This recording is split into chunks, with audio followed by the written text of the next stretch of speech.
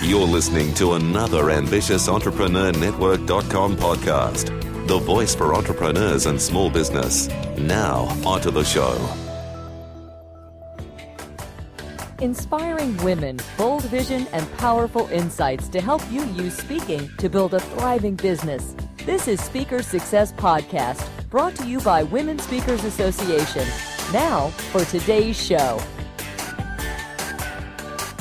Welcome to another episode of Speaker Success Podcast. I'm your host, Anne-Marie Cross. Joining me on today's show is Nicole Lewis-Keeber. Nicole is a money mindset master with a background in therapy and life coaching, using a conversational, engaging, humor-infused approach to complex challenges. Nicole's talks and coaching programs guide business owners, coaches, and healers to reveal and release their underlying blocks and barriers to having a business they love and that loves them back. She guides her clients through targeted approaches so that they can master their mindset, heal their heart, as well as empower their future and make some damn money. And that was in the intro that she sent through to me. Nicole lives in Lancaster, Pennsylvania, with her husband, Jason, and 3 fat, happy cats. Now, on today's show, Nicole is going to share with us tips on ways that we can improve our money mindset. She's going to talk about some tools for having a healthy relationship with your business, as well as how to partner with your inner critic. So welcome to the show, Nicole. Thank you for having me. I'm excited to be here. Money mindset and the impact that the mindset that we have, particularly around money, is one of the biggest challenges and struggles I think women can have in their business, no matter what level they're at, no matter what stage that they're at. So I'm so glad that you're here to share your insights, because one of the things that I say, and I'm sure that you say as well to people, is we can have the best systems, we can have the best processes, we can have everything that we need in place, but if we don't have the right mindset, particularly around money, we can still struggle to build a successful business. Yes? It's so very true. You know, I work with clients at all levels in business. People think that once you have money, that it cures the problem. And that's not always the case. Money doesn't fix a mindset issue. Yeah, exactly. It really doesn't. Mm-hmm. And as you said, we can have systems in place and we can have all the things. But if our mindset doesn't create, that wraparound for all the systems to work that include us as part of it, then we're bound to struggle. And the statistics pretty much have stayed the same pretty consistently, that 80% of female-owned and operated businesses close in the first 18 months of opening. And that is not because we don't know what we're doing. It is not because we don't have strategies. What I see most is that they're bumping up against that mindset, and that inner worth is impacting their outer wealth. Yeah, absolutely. So let's dive into some of the tips that you share that will help us to really improve our mindset around money. I think there's a couple of things that you can do right off the bat, and that is ask yourself, what is my money story? Where did it come from? We are influenced and impacted by the experiences we have in life growing up, the people who surround us, and what their language is. And we as a community and a society are kind of indoctrinated into a scarcity mindset. Not enough time, not enough money, not enough love, whatever that may be. And so we can begin to pick apart that story and say, is this really mine, or is that just something I was told? Is a really good first step to start off with, and think about, what is the language that my family used around money? What did they think about people who had money? Or even around this entrepreneurial journey, what do they say about people who, kind of step out to do their own thing and not be an employee of someone else? So looking at that impact and those that family messaging or that cultural messaging is super important when you first start to look at your money mindset. Yeah. Do you find, Nicole, that the self-awareness and really being clear on what were the money stories, what did I see, what did I hear growing up, that is often something that people don't really recognize, and so having clarity around that gives them then an awareness that I can see that I'm repeating that pattern, or maybe even I'm rebelling that is the reason why it's such a good step, because we don't even realize that we're actually limiting ourselves through what we say, hear, and do. We really don't. It's so unconscious and it's so ingrained. There's a lot of things in life that we just do because everyone else is, or we think or feel because it's the norm around us. And when you start a business, it is a personal dive into it is like a deep dive into personal development, whether you like it or not. And so this is one of the very first places that you need to begin to challenge those beliefs that you grew up with about money and its availability to you. And it's just so a part of our narrative that we don't really challenge it until we need to. Yeah. And having a business makes you need to and want to do that. I mean, it shows up in so many aspects. Like if we reach out to someone, an organizer who says, yes, we'd love to have you speak, how much do you charge? Well, like that's going to open up a whole can of worms depending on what our money mindset is. So if we recognize, okay, I can hear and recall always hearing that money is hard to get. You have to work hard for your money and some real beliefs that you can see are keeping you stuck. What are then some things that we can do, some tips, if you will, to help us start to change that? Because if we've grown up with that and that's part of who we are, it's going to take a little bit of time, I would imagine, to change, yes? It really does. So the next thing that you can really do is begin to pay attention to what your own language is and your own behaviors around money. I always say, when in doubt, check it out. So if you're telling yourself, I can't afford something, that's not always true. And so I have people really look at their language. There's a very different energy between saying I can't afford something than to say, I'm not going to spend my money on that right now. Hugely different energy. So, and a lot of times when we say we can't have something, can't afford it, it's really not true. It's just a story we're kind of are telling ourselves. So I say, when in doubt, check it out and pay attention to how you talk about money and what your behavior around money is, because you will default to those scarcity places pretty quickly. And when you can be very clear about what your new story is, that's one of abundance. It's one of being open and available and really knowing your numbers. You can't grow what you don't know, right? So paying attention to your numbers and thinking about your money in a new way, you start to build that new story and the old story kind of slips away, and it becomes much easier for us. Yes. And I think from what you're saying is once we have more awareness, then we can, for the mindset, definitely start to change the language, because that in itself will empower us, certainly. And then looking, there may be some certain gaps, i.e. not really monitoring and not being more accountable for the way that we manage money. Because I think once we start to recognize that, start to implement some of those key strategies and techniques and monitoring things, then we can start to see things grow, can't we? And we can see little shifts. Whereas if we're not monitoring those, the changes that we are making, we can't see the impact and the differences that is happening, so that we can then continue to build momentum through seeing that through. Is that something else that you find that we often do? We don't monitor, we don't track, and therefore we miss all of those opportunities. We miss all of those opportunities for really embracing and honoring the money we have now and having gratitude for it. We miss the opportunity to put a strategy in place that can help us grow something if we ignore our money. But I have to say to you that ignoring and hiding from those numbers and those dollar signs is a huge problem that I see within the clients I work with initially, is that the blinders on, they avoid, and then they feel victimized by the fact that things aren't working out in their way. And if they feel, they project kind of a victim mentality around their money because they put themselves in combat with it. And really, when you can begin to notice this about, how you're operating in your business and within your money, you can begin to change that. Yes. But it does. Blinders are a big thing. Denial is huge. Yeah, and that's a big one that we need to fix. To speak a little bit about, once we have that awareness, we don't often realize that we can block the opportunities to come in. And I'll share an example. My daughter's got a very successful business and she has done all of the right things, had mentors along the way. But some of her, and she's in a personal training and nutrition business, but some of her clients have moved on because they've come to the end of the program, and she was kind of going, oh, Mum, I need to get some more clients. I said, just calm down. I said, just continue to do what you've always done. done. And as soon as she changed that same day, she says, Mum, I had 2 new clients sign up. One of them is a VIP that had been circling around her, monitoring the feedback and the posts on Facebook that she'd been sharing.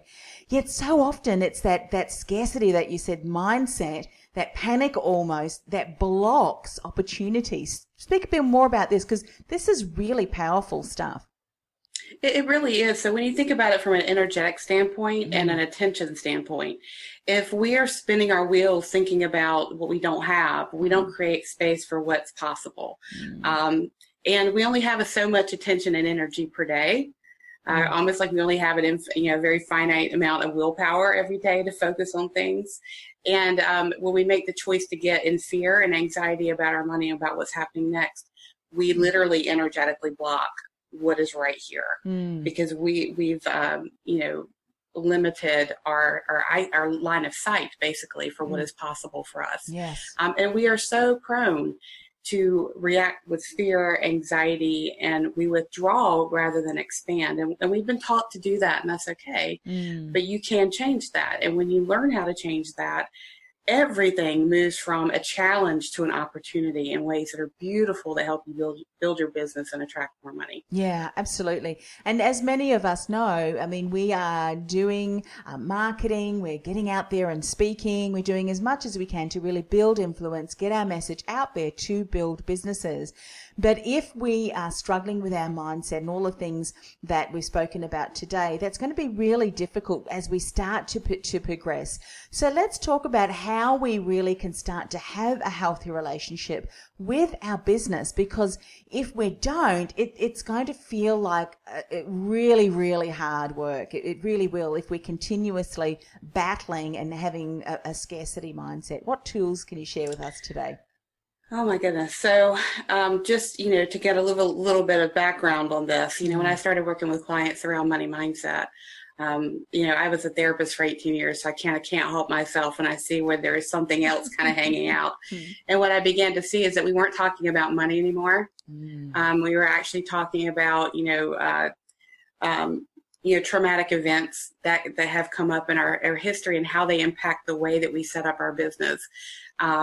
And what I realized in working with my clients in my own life as an entrepreneur is that I had set myself up in my business to be disempowered. And I didn't realize I had done this. And so I began to see my clients were doing this too. And I truly believe that when you start a business, you enter into a relationship. It's not you. You are not your business. You are relating to it. Yes. And if you don't look at it that way, or at least have that line of sight or clarity, we are very prone to recreate patterns of behavior in relationships we've had, whether they be parents, siblings, whatever, in our business. And so we end up waking up in the morning and saying, I don't think I can do it today because they need too much or it's too hard. And we're the ones who set up our business in that way. It's my business. I decide who, I decide when, I decide how.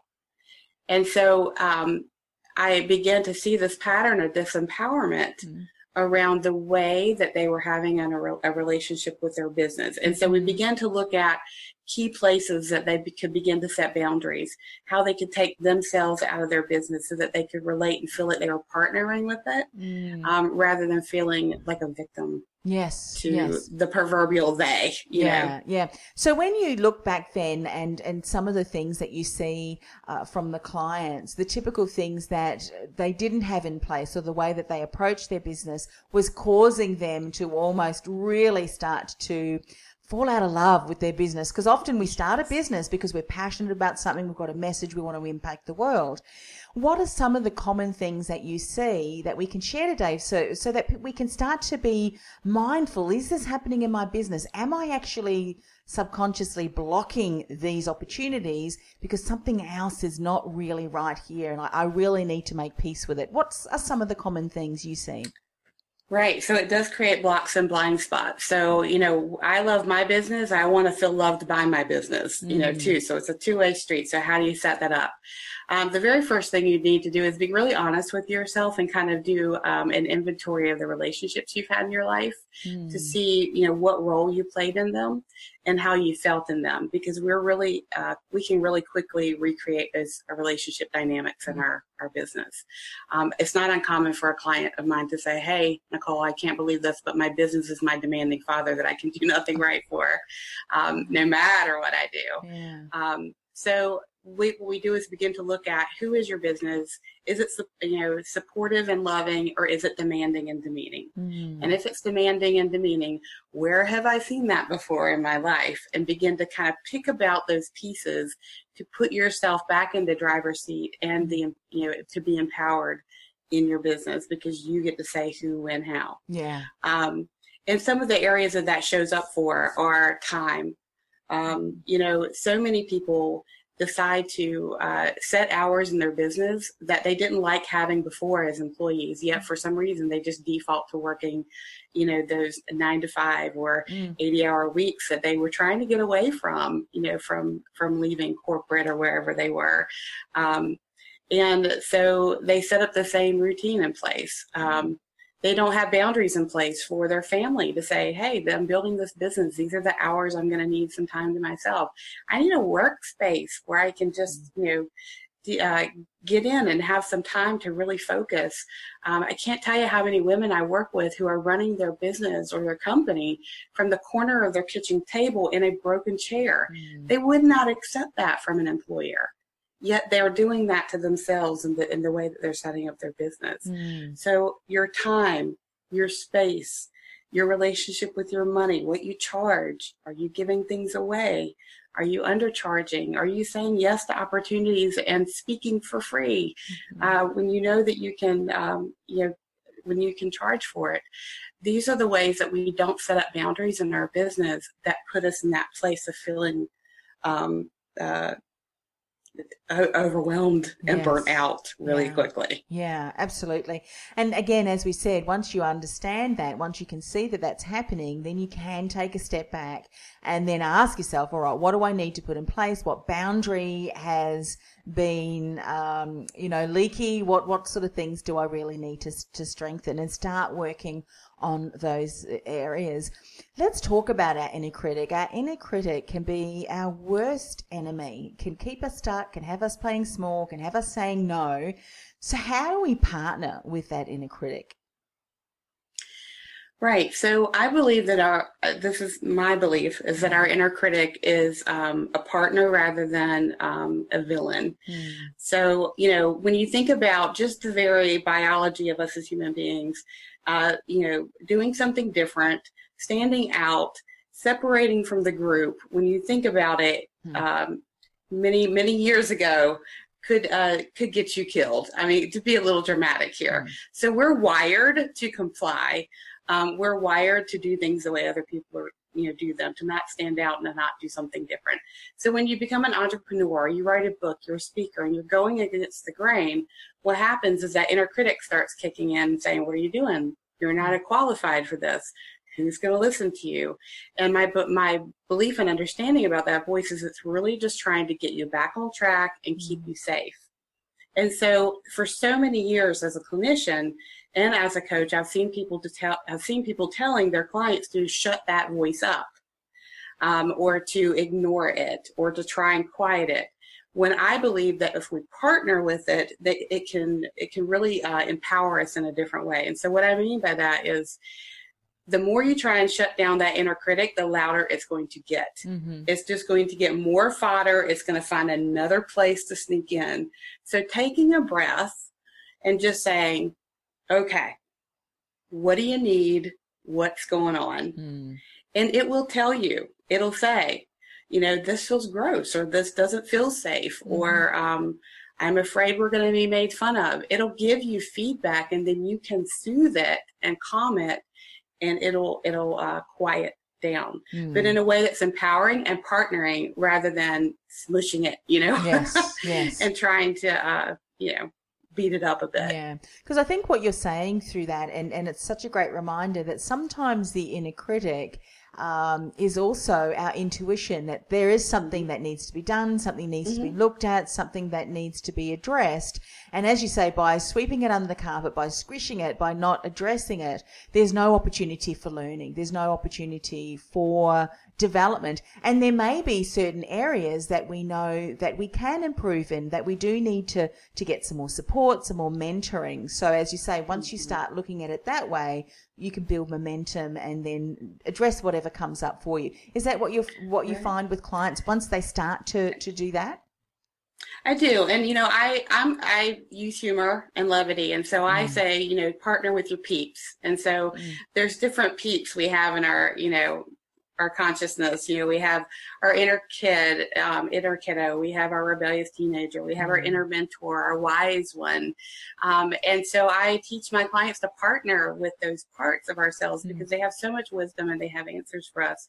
So if you need to get on stage and, be fierce and really show up in your power, I tell them to channel their rebellious teenager, the one that just really wants that attention and wants to stand for something. So there's ways to really kind of partner with your peeps in those ways that are that intuition, that are those spiritual parts of yourself. And so when we try and shut those down, we're not embodied and we're not, our full self, and it's harder to stand up in our truth when we do that. So, and that's why I tell them to partner with them rather than quiet them. Yeah. And, if someone's listening today that they can see that their inner critic is really not supportive at all, is it okay then to have the conversation to actually say to your inner critic, you know what, I hear what you're saying, but you know what, that's not true at all. Having conversations like that, because we may have,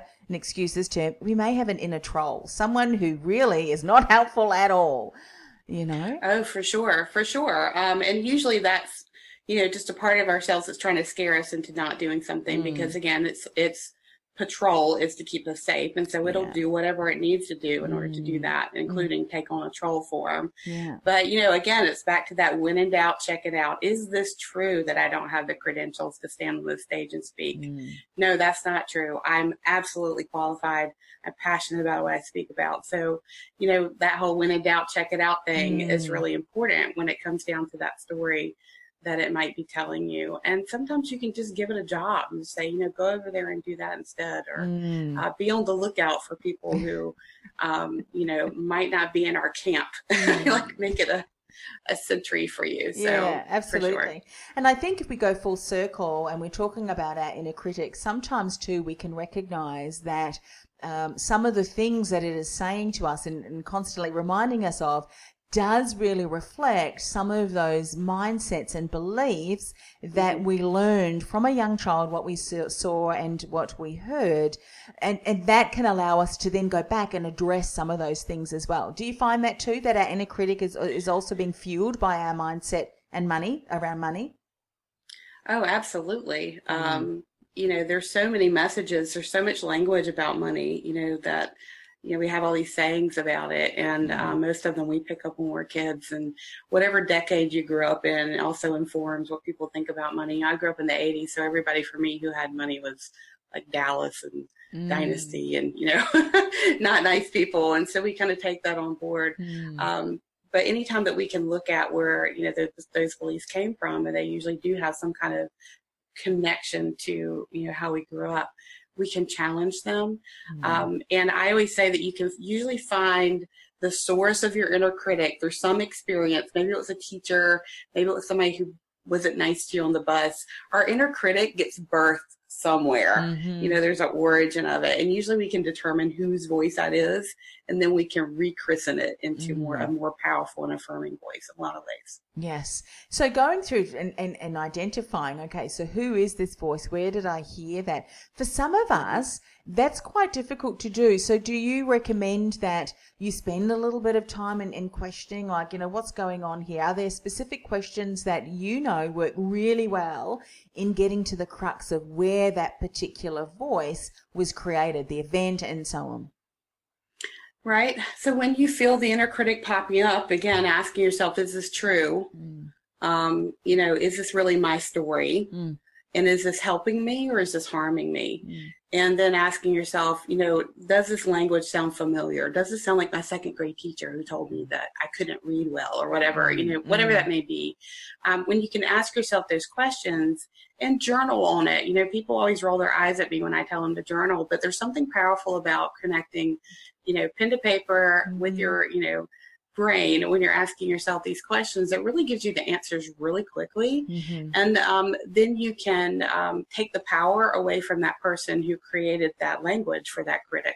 Yeah, absolutely. And I think, again, asking the questions and allowing yourself just to flow, because sometimes what we've got to do is get beneath the layers, because often what we do is just like we're suppressing the inner critic, we put layers upon layers upon layers to hide that mindset, to ignore it or whatever, that we just have to unpack that. Because I think what's really powerful is if we can go back to that initial event and do some changes around that as an adult, because we've got now far more resources available to us and far more experiences where we can actually prove what has happened to be untrue, depending on the choice that we make, then that allows us to change and reframe, if you will, that event that caused us to bring that belief with us. Yes?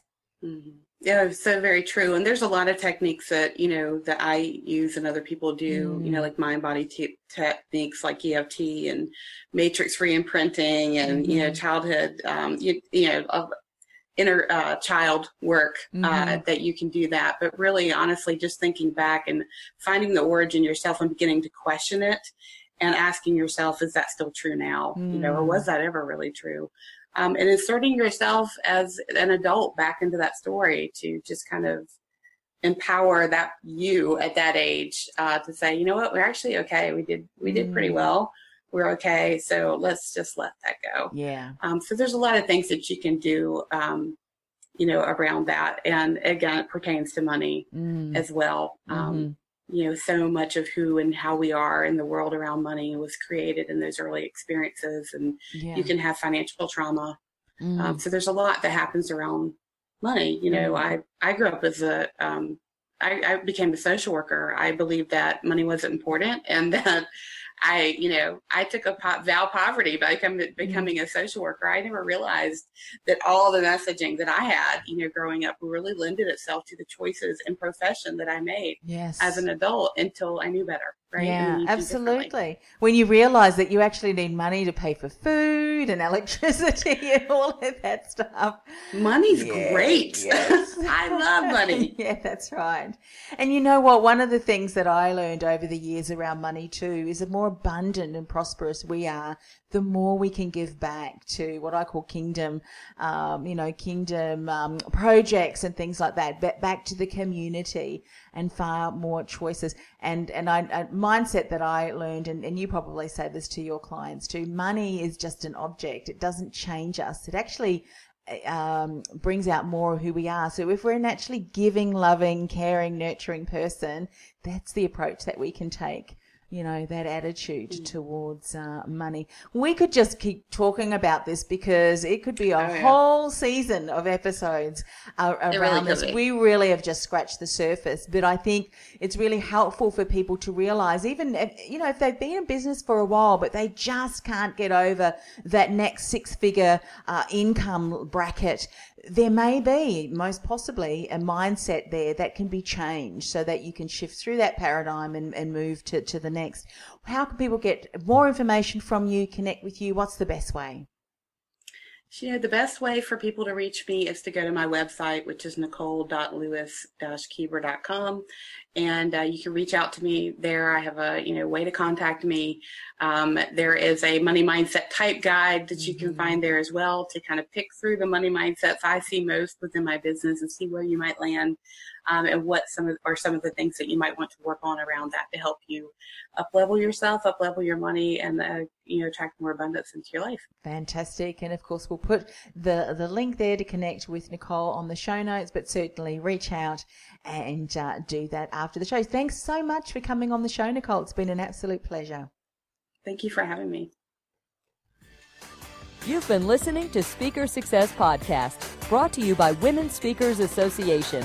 If you're ready to share your message in a bigger way so you can build a thriving business, get your free Speaker Success Plan at speakersuccessgift.com.